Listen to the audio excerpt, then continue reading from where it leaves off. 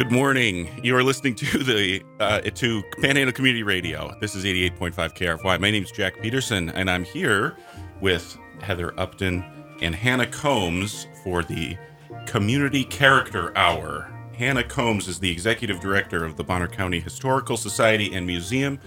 Heather Upton is the Art and Historic Preservation Officer for the City of Sandpoint, and this is our premiere episode, the grand debut of the Community Character Hour, and welcome to it. Good morning, Heather. Good morning. How are you doing? Oh, so good. I've been waiting for a long time for this, so I'm so excited to be here. Yeah, and good morning, Hannah. Good morning. How are you? To be here. Good. Yeah. You've both been on the radio pretty frequently. You're frequent guests on this station in one form or another, but it's been a while since you were here together. Yes. I'm glad we're starting this. Yeah. Together again. Yeah. Well, we have our outline. Should we stick to it? Should we jump right into this program? Let's do it. Okay. Should we begin with a fun fact from the historical calendar that Absolutely. Okay. So this was taken from the February 27th, 1892 issue of the Ponderay Review newspaper. There were not a lot of things going on in town yet that were newsworthy, but there were many ads for new businesses, and this is one of those. Sandpoint is favored with a new dentist. Mr. J. H. Durfee has a fine kit of tools and offers a $50 reward for any tooth that he cannot extract if there is anything left to work on. That is wonderful. Okay. I love it. I wish my dentist had a $50 reward for well, anyway. The leftover part scares me. I know. Yeah, if there's anything left to work on. But that does not sound like an advertisement at all. That sounds like, I don't know. It sounds like not the dentist I'd want to go to. Yeah. Probably not. Yeah. Definitely indicative of what was happening back in the day. And that it's stories like that are so enticing and fun, and to me link back to what I hear so often at the city, which from the community, which is community character. I love that word, and I think it embodies so much. And when Hannah and I were introduced with the opportunity from KRFY to be able to talk about history, which always gets us buzzing, and to be able to specifically talk about our community's character through historical stories, we just had to jump on the opportunity. And so that is the impetus of this opportunity in this radio show. And we want to bring fun history that celebrates people that was their grandparent that was at the dentist, or they were at the dentist, but also educating people about our community that just moved here, and kind of just celebrating what is so amazingly Sandpoint. Mm-hmm. And character, I think, can be a hard word to understand. It's just one of those words that seems to suggest everything about a place. So what we're hoping to do in this show is kind of break down different ideas, different places, people, features that help create that sense of community that is often so hard to describe, but we all kind of feel what it is. Exactly. And then what's going on right now, right? And a lot of people, there's so much going on at the city. And so we thought it'd be fun to highlight things that are going on at the city and the museum and different things around town, but then also connect it to history from a greater scale. So kind of a fun education moment. And one of the things that we thought about, there were so many topics to think about because everything is fun when it comes to history. But we are right now in the middle of our comprehensive planning effort, which we'll talk about more. But we thought that would be a great topic to start our first show with. Yeah. What is city planning, and why is it important?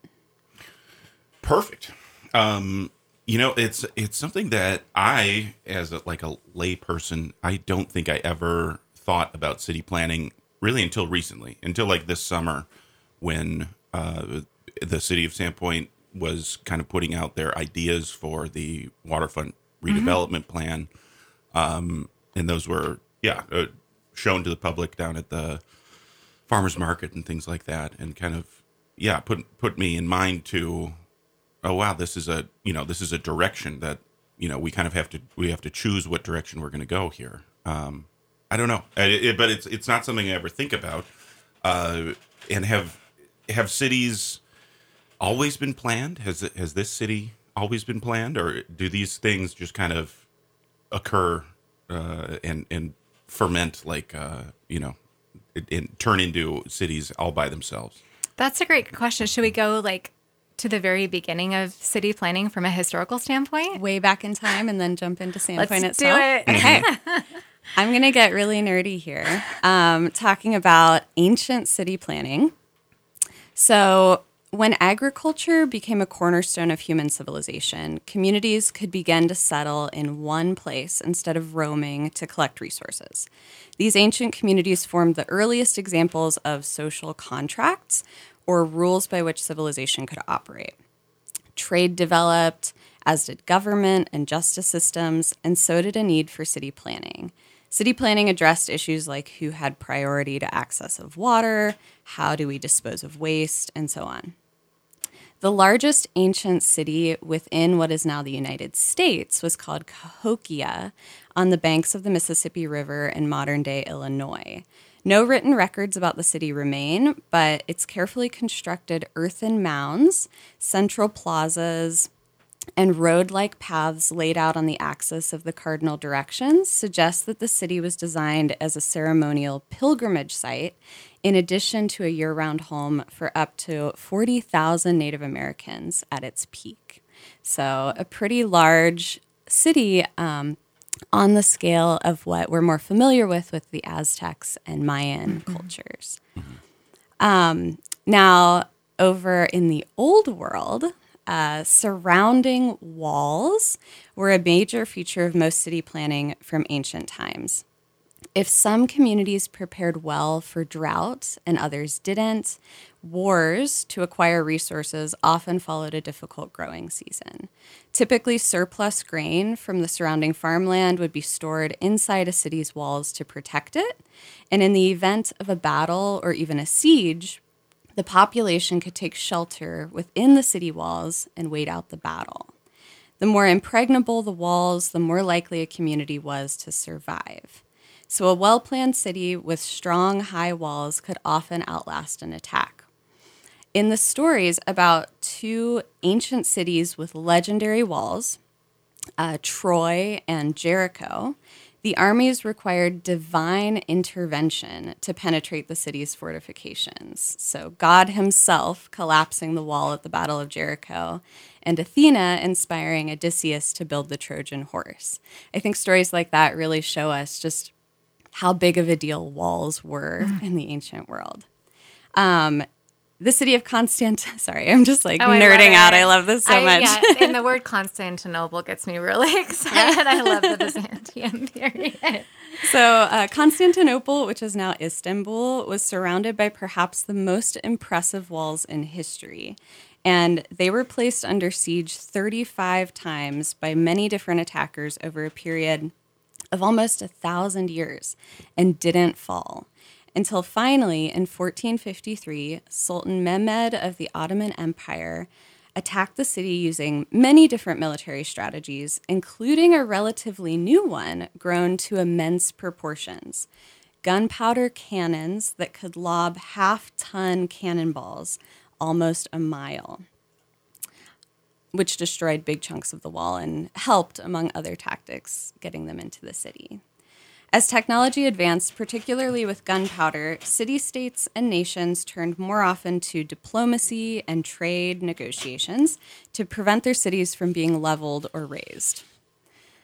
So moving forward a few hundred years, by the 19th century, most city-states and empires were developing into nations. Because defense was managed then at a national scale, fewer individual cities felt they had to fortify themselves against their neighbors.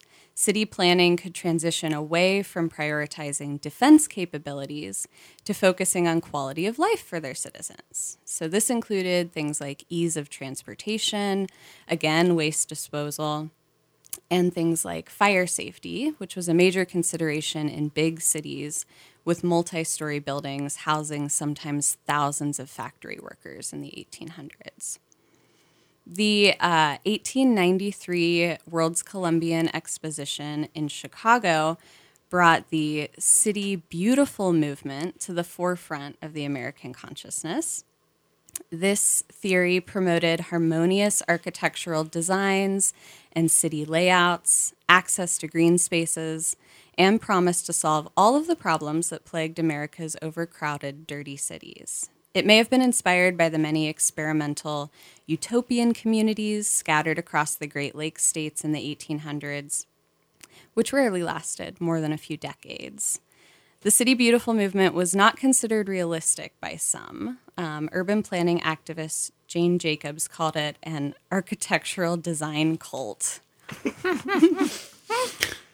Okay, 1893. So about the time. Interesting. Yeah, about the time that Dr. Durfee was setting up his shop over here, the World's Columbian Exposition was introducing the City Beautiful to Chicago and the eastern states. Exactly. And so in the eastern states where things were developed earlier, you had already seen these cities growing, trying things out, often failing, and then trying to figure out better solutions. And so at that point in time, big theories were coming about of, oh, we can do this and it'll be perfect and we'll never have problems again. I still sometimes feel like we feel that way. Definitely. And then over here, like you said, at the same time in history, we were just getting started. We were just figuring it out for the first time. That word rough and tumble immediately. And I back in the museum, when I was with the museum, we used that so often, but in our research, in everybody's introduction of their writings about their first experience in Sandpoint, that's really the two words that they used. Mm-hmm. And it was amazing, what they encountered when they first came here. And I do want to say that so for a long, long time, there were Native American villages in the area that were based along the waterways here. Mm-hmm. So typically they would be seasonal camps, but there was a camp at City Beach, as well as many sites along the Pend Oreille River system and the Clark Fork River systems. But settlers, only a very small handful of settlers came into this area before the railroads were here. Yeah, wasn't it in 1883, one of the first businesses was the Weeks family that came and did the first general store? Yeah, definitely. And there were ads for the Weeks general store in the same newspaper I was looking at about the dentist. That's amazing. So they were here for a while. And really it was the railroad that kind of started it all, right? And thinking about, and I don't know if everybody knows that the town that we're sitting in right now, on First Street in this amazing historic building at KRFY, this wasn't the original town site. That's correct. Yeah, this was a forest back in those days. Very few people came to Sandpoint. There were people traveling through the area to access the gold rushes up in British Columbia. But at that time, before the railroad, you would have to travel through by ferry and then cross overland or take a steamboat up from Bayview up to the Hope area, and again, then pack horses up north. But when the trains came in 1882, everything changed. That really opened up the land to development. And as made sense everywhere back then, the original town grew up right around the railroad tracks because that was how you had to get in and out of town. And I'll never forget those early photos of that early town site. And it literally are railroad tracks, coming through. And there's just immediately on both sides on a lower grade, all of these different businesses. And I'll never forget a Ella May, her quote, the Ella May Farman, which we'll get into who that is, but her quote was, "Over in this little town, there were perhaps 100 people, 23 saloons, several houses of ill fame, 2 stores, 2 hotels, and 1 restaurant.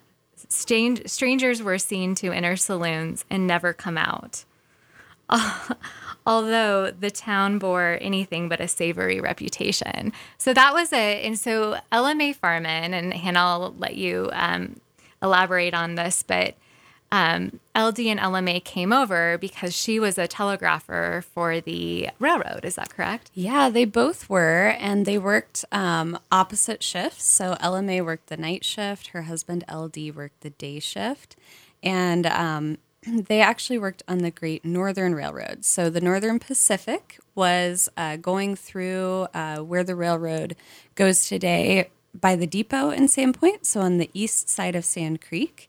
And then she and her husband worked at the Great Northern Depot, which was over on the west side of town. So there's still a railroad that goes through over there. It's going to be back by, so if you drive under Pine Street, you cross underneath it.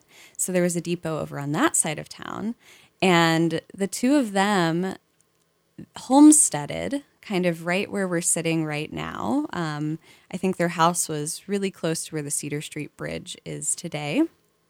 And she had some big adventures because she had to walk, a mile or more, maybe a little bit more than a mile through the woods to get to work every night. So incredible. And to think, and when we talk about homesteading claims, I think we should clarify like what that is in terms of the Homesteading Act. Yeah. So as a part of the Homestead Act, you could apply to cultivate a 160-acre parcel of land. You would apply for it through the land office down in, I think it was in Coeur d'Alene back then, or maybe Rathdrum, which was the county seat at the time. And that was 2 days by horse and buggy, which was the main mode of transportation, which is hard to believe. Wow. Yeah, that was a big trip back in the day. So you'd Yeah. go down there, you'd get an application. They would say, sure, here's your parcel. You'd come back up, and then you would have a 5-year period of time in which you would have to develop that land in some way. So typically by building a home, typically by cutting enough timber to grow some sort of crop or raise livestock. And then you could prove that you had settled it. If at the end of those 5 years you had that proof that you had improved the land, then you would get a deed to the land free and clear. So it was so funny. My 9-year-old, I was mentioning, well, now he's 10. I keep thinking he's just 9. I never, keep growing. And I was explaining the Homestead Act to him, and he's like, wow, wouldn't it be cool if we could still do that? I was like, wouldn't it be amazing? It's incredible to think about that.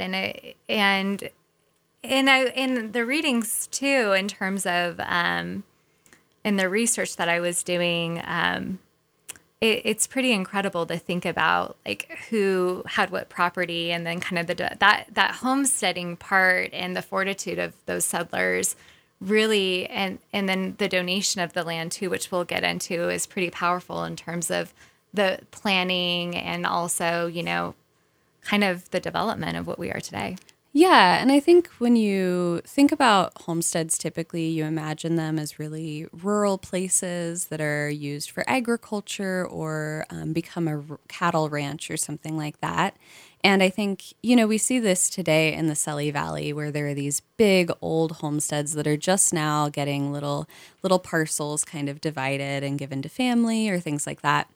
But something really different happened here with the Farman's homestead. And we were talking about like, why do you think that happened? Like, how did that happen? What was the vibe? And I was doing a little research, and again, like so many quotes from individuals talk about like the lawlessness and the moral turpitude was the impetus for the new settlement coming, going across the railroad tracks essentially over to this side that we're that we know of today. And there were a lot of proper quote unquote ladies that banded together to promote improvements and had a vision of like a schoolhouse and a Sunday school meeting and an organized church, which was erected in 1896. And I'll have you talk about that, Hannah. But then there was also all this immigration that happened too. There was a depression in 1893 to about 1894. So a lot of people moved from the east to the west trying to seek a better life. So it's fascinating to think about all these new people coming in. And from 1890 to 1900s, the town actually doubled to 400 people, which I thought was really fascinating. Yeah, it's really easy to think about the past and think like, oh, over this period of time, everything must have been the same because we don't know a lot about it. But this area at that time was changing tremendously year from year. So if you think before 1882, when the trains came through, I think there were under 12 people living here permanently. And then the trains came in, the population grew to 100. And that's when we had all of the saloons and houses of ill fame. and if you think about that time, it was going to all be railroad workers, other men who were here, maybe when they were just starting to cut timber in the area. So these were all, for the most part, going to be single men who are here to work. There were not a lot of families or women. Right. A lot of men thinking about that. Delia Holton, she arrived in Sandpoint in 1886, and the museum has some of her stories, but there were only 6 ladies in town, and they're referred to as white ladies. And so she started a rooming house because but can you imagine being just one of 6 females with all these men? And they worked hard, but they played hard. Mm-hmm. And that's for another episode. Yeah, we'll get into that later. But yeah, and if you imagine, a lot of these women at that time obviously did not grow up here. They had moved here from somewhere else. They had probably moved here from somewhere more developed where they were accustomed to more of life's little luxuries. I think they had witnessed the City Beautiful plan as well. Yes, that kind of thing was big news at the time. And we did have a newspaper here starting in 1892. So everyone, 10 years into Sandpoint's kind of settlement here, people were getting news from around the world and seeing what life was like and probably thinking to themselves, wow, why can't we have nice things like that here? Why are these guys so rough and rowdy and not refined at all? And so the women, I think, were a major force behind the growth of the town into what we know it today. Do you think they were like nagging at their husbands, like build a church like me with like, I need new shop doors, like I just try to like go back and think about what those conversations were like. And I've had enough with these men. We need a beautiful place that our children can, celebrate and learn. And it would have been funny to think. And I think, when it was mostly just older women moving here with their husbands for work, perhaps they were willing to put up with a little bit more. But once people started having children in this area and those children were growing up without a school and without churches to go to, that seems to be the time when the refined ladies of town really put their foot down and said, something's got to give. We need these children to grow up with the things that we grew up with back east. But wasn't the Sunday school the first Sunday school in the White Swan Saloon? Yes, it was. It was in one of the saloons. Yeah, and that's a bit of an interesting story. Is that the one where they came in with the hatchets? Oh, I think that was a different one. So that was during the WTCU movement. So the women's temperance movement. So they felt like, I love these women. They're incredible. If only we could have a dinner party with them. They thought men were so thirsty. That's why they drank. So during this temperance movement, they did things such like in Hope where they would like install a water fountain, and then that's how they thought that they could get them to stop drinking. Or, and then there was also, I'm trying to remember which church LMA Farman was a part of, but I believe the Methodist. the Methodist, Church. that's right. And there was kind of a gang of them, and let's call it a civic club, right? And so we had like Minnie LaFond and Amanda Nesbitt, and it was so fascinating. I learned a lot about these fun stories when we put together the Women Who Shape Bonner County exhibit back in the day. And they were going around to the saloon keepers and raising money for the Methodist Church. And the saloon keepers weren't wanting to support that effort at the time. So I believe it was LMA Farman and Amanda Nesbitt that took axes and started like axing all of like the bars and the tables in the saloon. So I think they like ended up being a force to be reckoned with as well, like dealing with these rough and tumble men. Yeah, they were serious about what they wanted, and Figured out how to get it. I don't know if they used the same tactics to fundraise for schools, but they got them built. Yeah. Well, I see these women like with axes in their hand, like, you will build this. Yeah. Well, one imagines they knew how to swing an axe growing up, or coming out here. You're listening to the Community Character Hour on 88.5 KRFY. This is Panhandle Community Radio with Hannah Combs, the Executive Director of the Bonner County Historical Society and Museum, and Heather Upton, the Arts and Historic Preservation Officer of the City of Sandpoint. We were just talking about how the community jumped the creek, how it came over from the west side of town to here on, or the east side of the creek, to the west side where we sit now and where most of our listeners probably are. When it started as the Farman homestead, and what was the first thing like after that? How did it? Well, and they donated the first plot of land to the community, which was For the Methodist Church, I believe. Yeah. Okay. Yeah. And so yeah, we can 1896. Yeah, so this all ties into kind of the first attempts at city planning. Yes. Yeah. So trying to get people, how do they get people from the east to the west? Yeah. And how do they make it attractive? And in research, it was told there was more, quote unquote, elbow room for Yeah. the properties. How were people like? Because the houses are no longer there, or the dwellings, whatever it was. How were people living on the other side of the tracks? Were there homes, conventional timber houses and stuff? Yeah, mostly wooden structures. And there were fires that came through every now and then, burned things down. They would rebuild.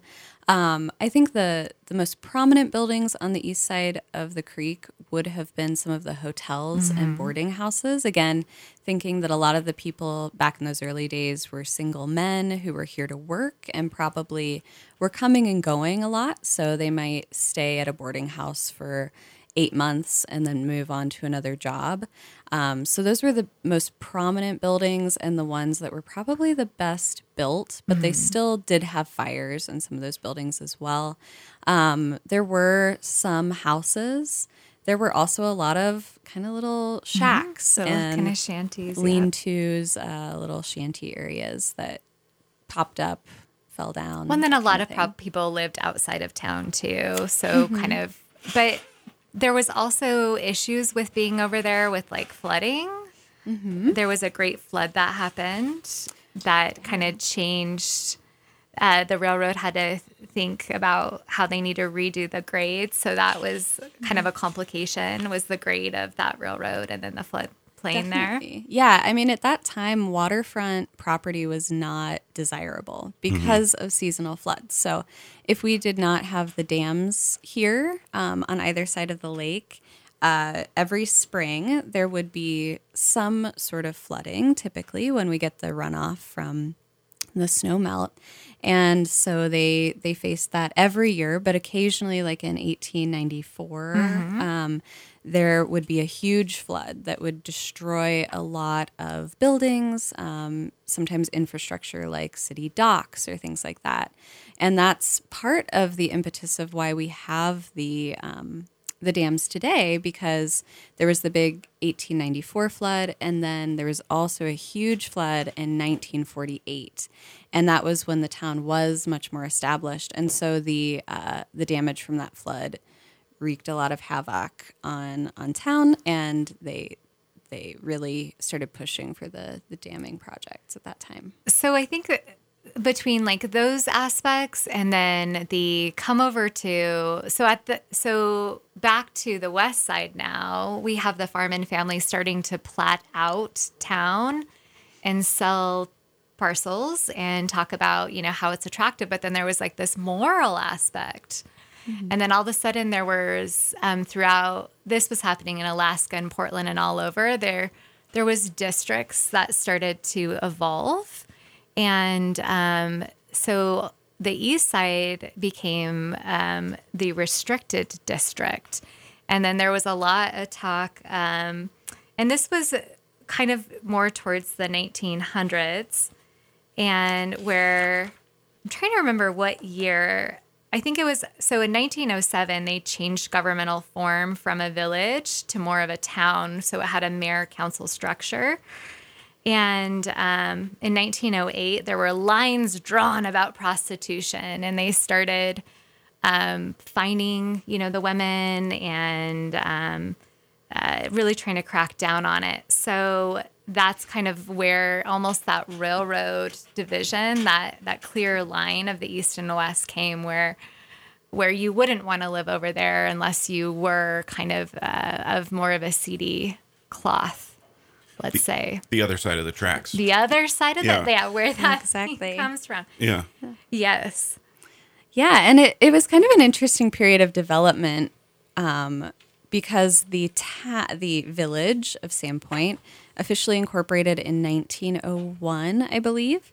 And so for those first 6 years, the pseudo city council was really just the big businessmen in town who, it was just an interesting time because at this point in time, the town is still being platted out. They're still planning the streets. You also have all of these businessmen in charge, essentially, who may or may not be looking out for their own business interests as they make decisions for the town. You can read between the lines in the papers. Mm-hmm. And so, once they got a little bit more official structure in place with the city council and the mayor, then it became a little bit more like how we know a town operates today. But yeah, the early years were, it was a lot to get even things like streets. Yeah. planned. Well, or sidewalks. They had boardwalks. Is that correct? Yeah. So back in the day, no one had asphalt or concrete paving. So the streets were dirt or in many seasons mud, which created all kinds of issues for wagons and even cars. We still had dirt streets when automobiles started coming into use. And because it was so muddy, and I'm assuming, again, because the women were secretly in charge of everything and were tired of getting their boots and hemlines muddy, the sidewalks were boardwalks. So they were made of wood, so you could be a little bit above the mud as you walked from shop to shop. And I remember this one article that was so fabulous. It was, again, like Ella Mae Farman and her cronies, and they were so tired of their dresses getting so much mud on them. They wanted sand to be in the streets just so it would be easier to traverse and get around. And they went ahead and lifted up their dresses and sat right in the middle of the street until the town fathers did what they asked. So because they were so embarrassed by their behavior. So they just figured out how to get what they wanted. Yeah. So thinking of that, this is kind of when we start to talk about how we know our town today. Like thinking about what's curious, we have like Main Street, right? That's on the diagonal. We do. There are no, correct me if I'm wrong, but there's no streets that run parallel to Main, I think. That's right? correct. Yeah, that's the only one that is, laid out like that. Okay, well, explain. Yeah. Somebody. So this goes back to History, Miss mystery. LMA, of course, because I think she was the town mother of them all. Sorry, let me back up real quick. So this is LMA Farman, who originally owned the homestead where we sit today. That's correct. I'm guessing they had a house on the property somewhere. Yep. So it would have been kind of like at the intersection of First Avenue and Cedar Street in Sandpoint. So right out in front of where the Cedar Street Bridge is today. Okay, you mentioned that. And then the first building after their homestead was probably the Methodist Church? That was the first one that they really did the work to fundraise for. Yeah. I'm guessing. And they donated the land. Yeah, I think there might have been a few other little buildings that popped up between. Absolutely. And in like 1900s, it's hard to like not go into fall into different rabbit holes constantly. But in 1900 to 1907, there was a boom with the mill. And so Sandpoint Mercantile became Sandpoint Lumber, which therefore became Humbird Lumber Company, which was huge. And I'd love if you'd elaborate on that. But they had like mill houses, they had a mercantile store, they had a walking bridge to get over to the mill.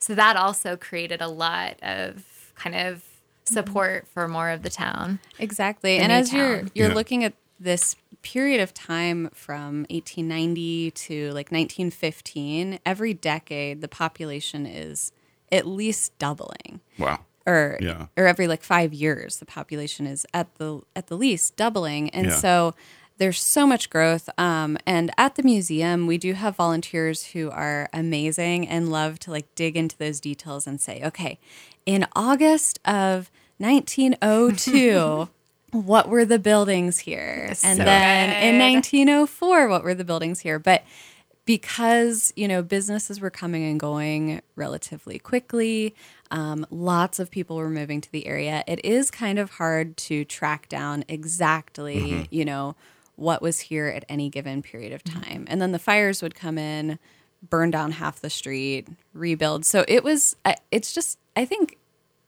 that is the defining characteristic of town at that time was change and growth. It was a very active place to be. And you had the brick too because of the burning of the building. So a lot of what we see today was born out of function, not just beauty. Yeah. And then also just influences that are happening in other areas, which I think is incredible.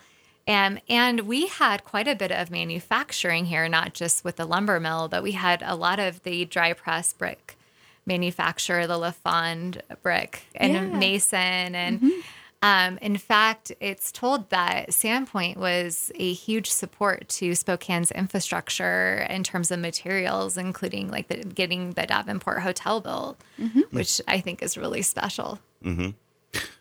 Indeed it is. Okay, I think I sidetracked us a little bit. We were talking about the actual, like the street layout. So what we see today. Yeah. When did this come into effect? Like the current layout of Sandpoint?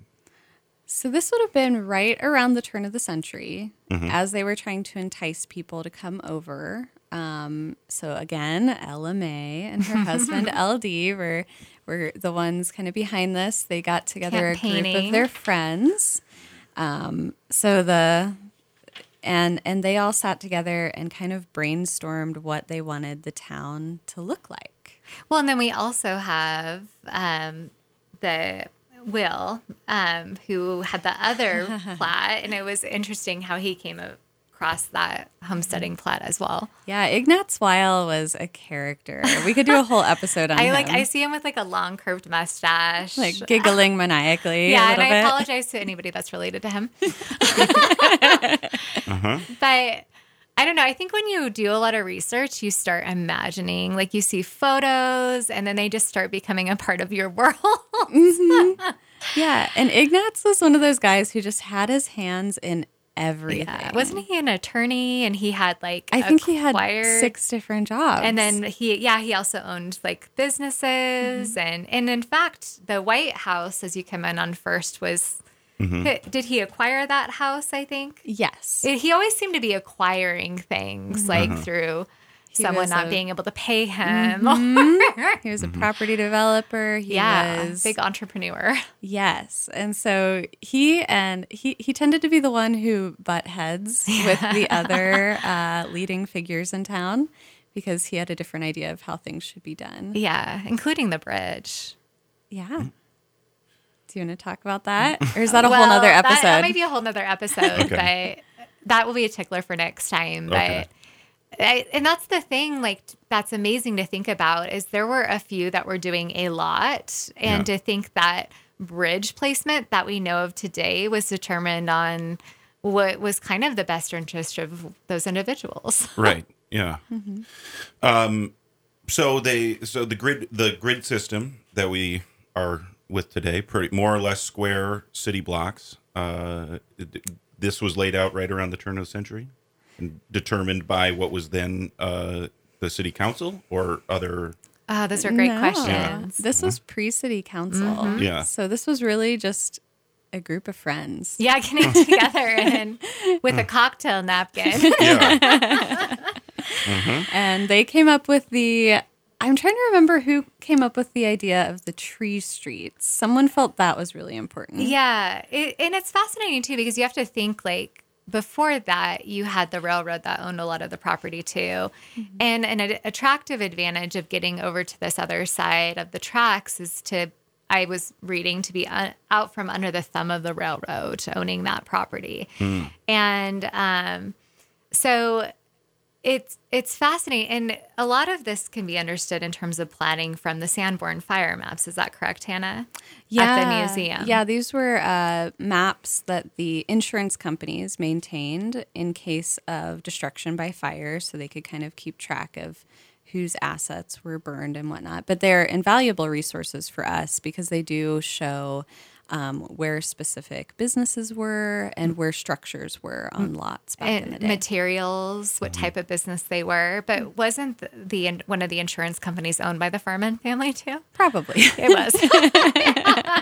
So it's a fascinating thing. But sorry, back to the naming of the streets. Well, and that's why we have like the name Ella randomly, right? Well, okay. I learned more about this I love recently that. because I always assumed that Ella Mae Farman named Ella after herself, which seems like something she would do. Yeah. But actually, Ella and Ruth were named by a guy named, I think his first name was John Law. And so when you look at old city maps, they'll say things like Farman's Edition, Wiles Edition, Law's Edition. And these were the people kind of designing each neighborhood. So they were the original landowners. Thinking of them as like developers. Subdividing them. Yeah, somebody buys a plot of land and they subdivide it. Yeah. So Law was one of those early property owners who then subdivided his land. And he was down in the area that's now South Sandpoint. So he named some of the prominent streets for his daughters. So we got Ella and Ruth that way. We're still trying to figure out the mystery of his third daughter, Gertrude, who did not get a street named Maybe after it was her. the name. Sorry. Gertrude Way. So, but yes, so That's it fantastic. did debunk my theory that Ella had just named a street after herself. I love that. And then we have, we were talking about the trees, and then we have the Great Lakes. Yes, And Superior, the presidents. Huron. And isn't that kind of like the national, like... Yeah, so to me, this kind of goes back to some of the things from like the City Beautiful movement of, we're going to be very idyllic, we're going to be very organized. And, I think you look at some of those things like, our trees, our presidents, they're these like iconic ideas about our nation. And that's probably... Or maybe they came from Michigan and the Great Lakes meant so much. Exactly. So it's fascinating to think of that. And then, of course, you have Church Street, too. And wasn't that named Church because it had the original church, which is now, Joel's. Yes. Was it that far back? I think it was. Oh, okay. Okay.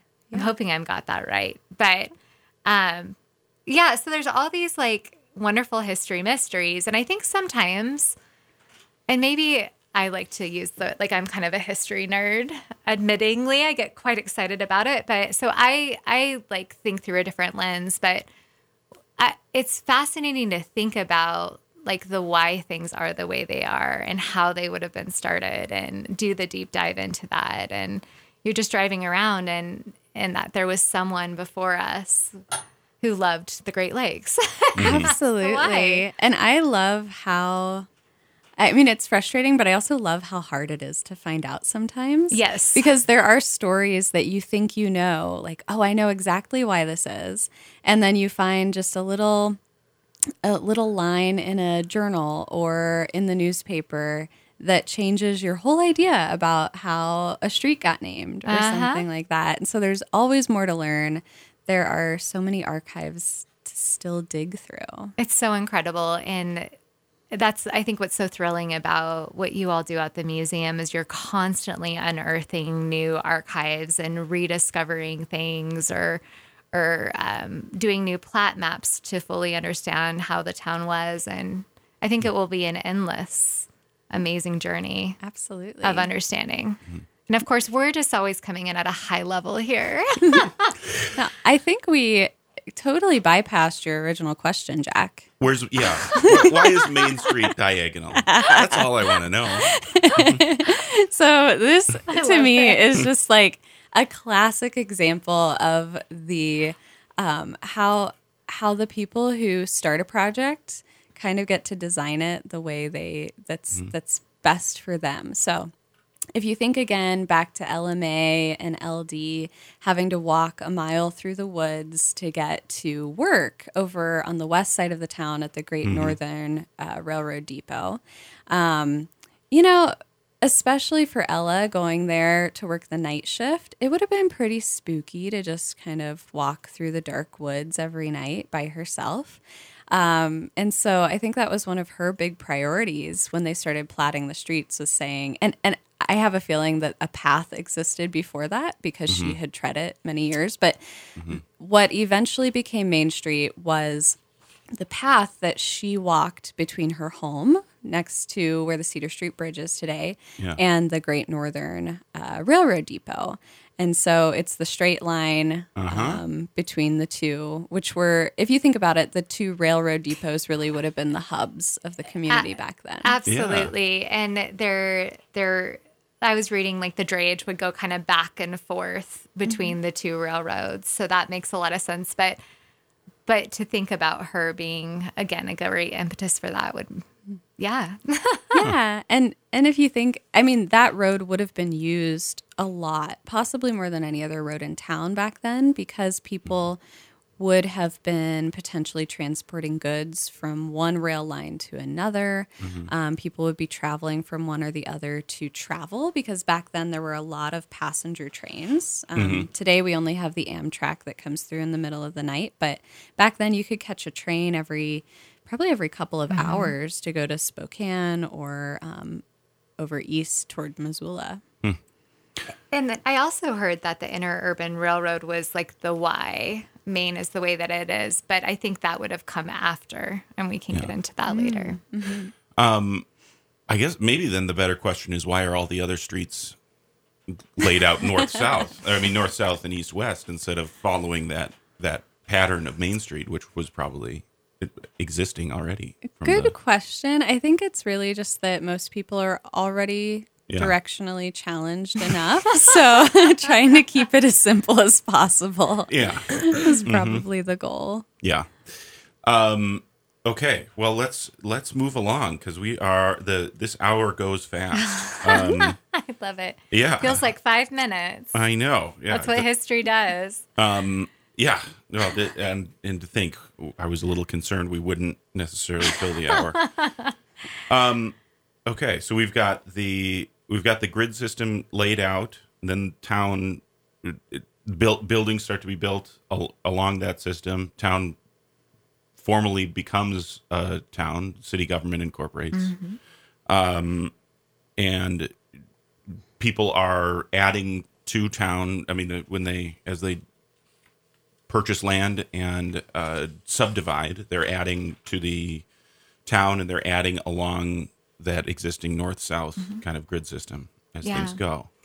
Yeah. Industry comes in, and people come to be a part of that industry. And the amazing thing is, and this is what I love about history, it continually repeats itself, and we have so much to learn from it. But when we were sitting in our historic preservation team meetings with the Arts, Culture, and Historic Preservation Commission, sorry, that's a mouthful, we always we go back to a lot of what happened in the 1900s to what we're encountering today. And that's why I personally think this radio show is really exciting and fun, because a lot of what we're doing and we're encountering right now is what was happening in the very beginning. Was there, I wouldn't think there was any kind of formal zoning law, but at what point did it become clear that this is where people live and this is where people shop and work and stuff like that? Like what we consider zoning today. I think that was, at the earliest, generally established around that 1905 period, where most people had moved over from the east side of the creek over to town. What we know of as First Avenue now was still going to have the closest proximity to the railroad station. And for commerce, that was a big deal. Being able to get goods shipped out or received was really important. I think back then, residents were also less eager to be in the commercial part of town. So as that developed kind of right here around First Avenue, they were looking toward places like South Sandpoint and saying, oh, I can have this big, spacious, beautiful lot with trees, and I can have an orchard, and I can, just have land. Later, of course, those lots would have been subdivided. And that's where you see like a 1900s house next to a 1950s house, because, those properties were kind of downsized and sold off at different times. And that's the beauty of design infill that's so different in neighborhoods, which is fascinating to think about. Yeah, it is. Especially like in South Sandpoint, you can kind of just take a walking tour through history where, some of those really old houses, and then some are, come in a little later on. Was there like a corresponding business district at all out near the other railroad depot when that was here? Was there anything other than just the depot and residences out there? A little bit. It never developed in the same way. So, for instance, there was a thing called a beanery, which I need to do a little bit more reading on. But my idea of it is that it was kind of like a cafeteria for the railroad workers. Okay, absolutely, you're spot on. I have read reports that area was dangerous, that it was kind of sketchy over there, and I'm trying to think of what period of time that would have been. So no, I don't think it ever developed into the same kind of town center that this side of town did. It would have still primarily been there to support the needs of the railroad workers coming through. Yeah. Let's talk about like city planning then. Now let's finally get down to it. So when did it, at what point would you say there was like a city plan, or was it always, at what point was there, now that Sandpoint exists, was there kind of a formal decision to grow town in a certain way determined by city government? Yeah, I mean, that's a great question. And you think about back to what Hannah's saying, like the prominent business owners and the really civic engaged people. And I wouldn't say that that's different from today when you have a mayor and a city council and you have a very involved community that is working with council and the mayor to make sure that their needs are heard, and the city is evaluating them and thinking about how to move what is the best path forward in integrating all of the needs for future planning. And that's really where the idea of a comprehensive plan is super important. And it's a long range plan for a city. And Hannah, weren't you pretty proud that your town was the first one to have a comprehensive plan? Oh, I was wrong about that. So I'm from Cincinnati. I did some research. I thought Cincinnati had the first big comprehensive plan in the U.S., but it was actually Chicago. Oh, okay. Yeah. So that's a great question, Jack, about the history of the first city plan here. And that's certainly something that we could do research on, or you might know off the top of your head, Hannah. I don't know off the top of my head. And I will say comprehensive plans were kind of a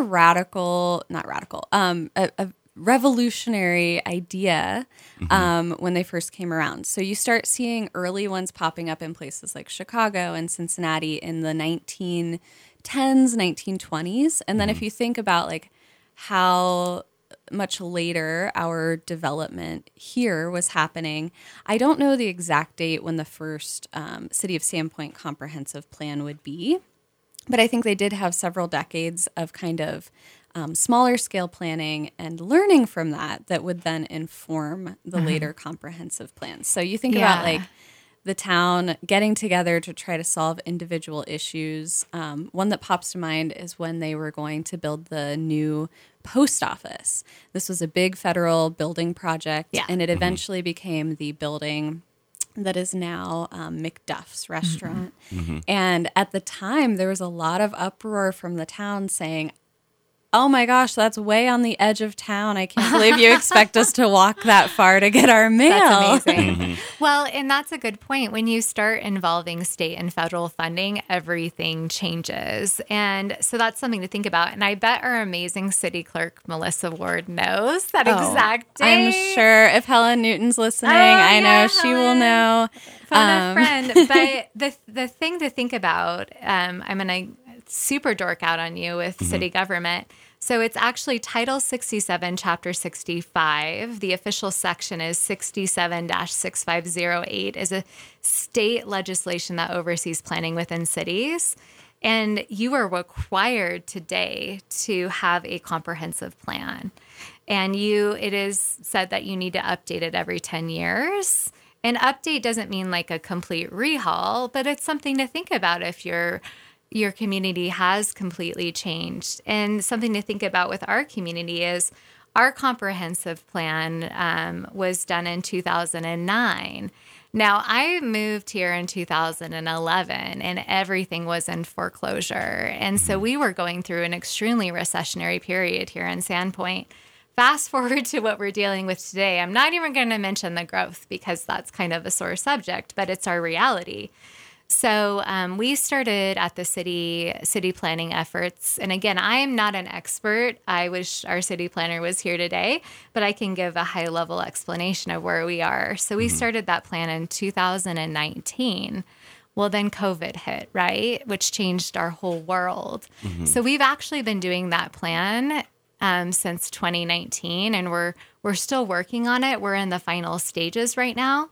But because so much has changed in that 4-year period, we've had to kind of go back and go through a whole nother public engagement round, making sure that it still is the 20-year vision of our community. And that's what these plans are. They're a 20-year vision.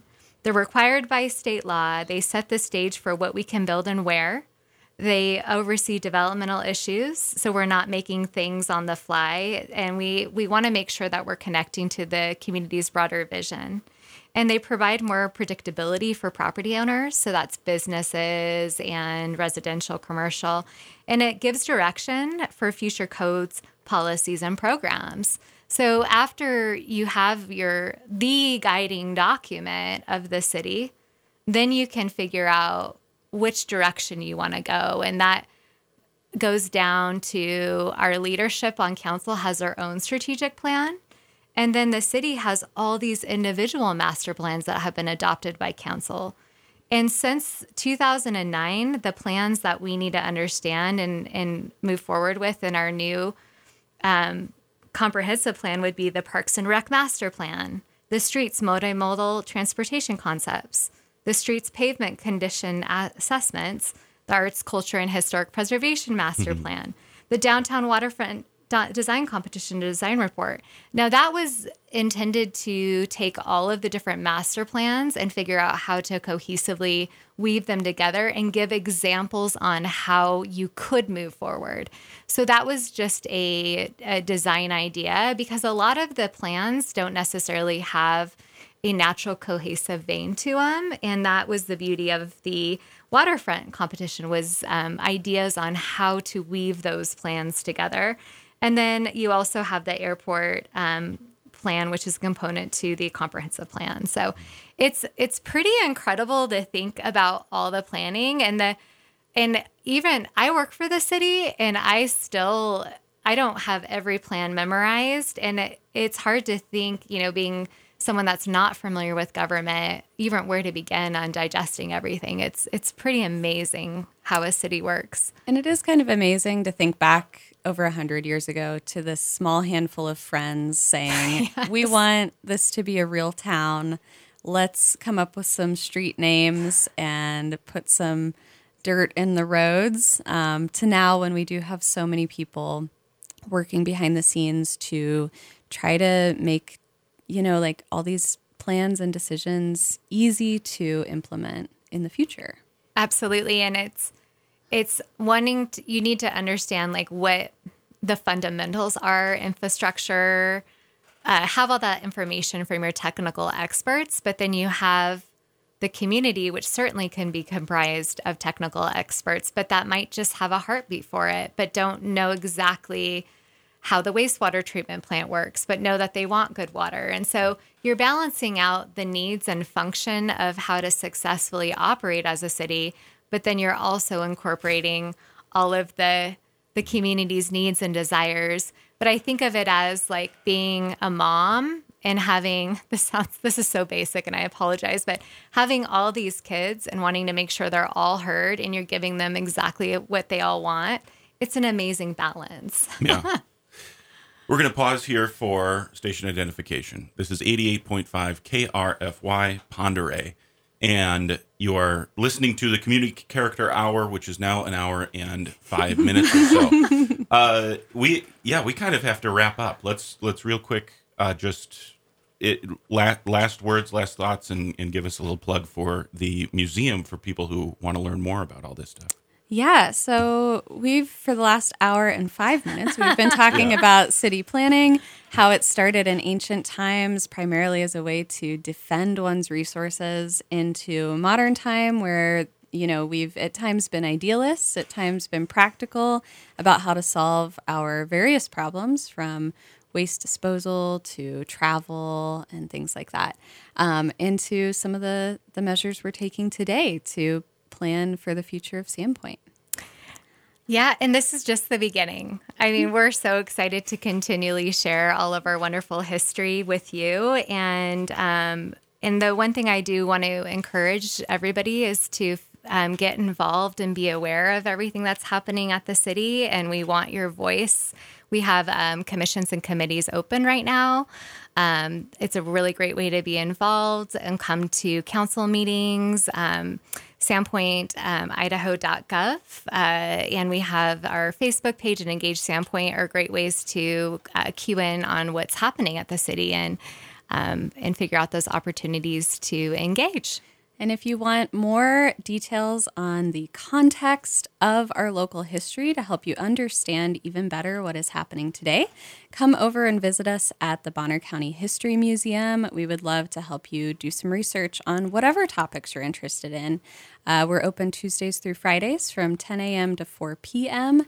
at 611 South Ella Avenue in Lakeview Park with the big yellow caboose out front.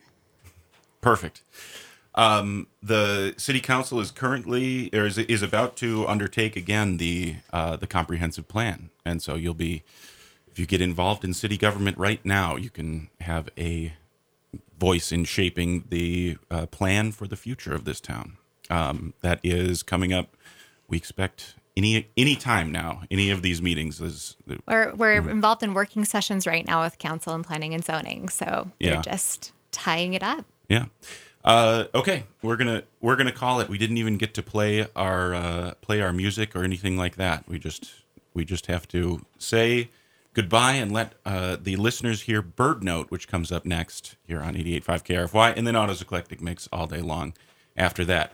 Thank you for listening to the Community Character Hour with Hannah Combs and Heather Upton, and from the Bonner County Historical Society and Museum and the City of Sandpoint, respectively.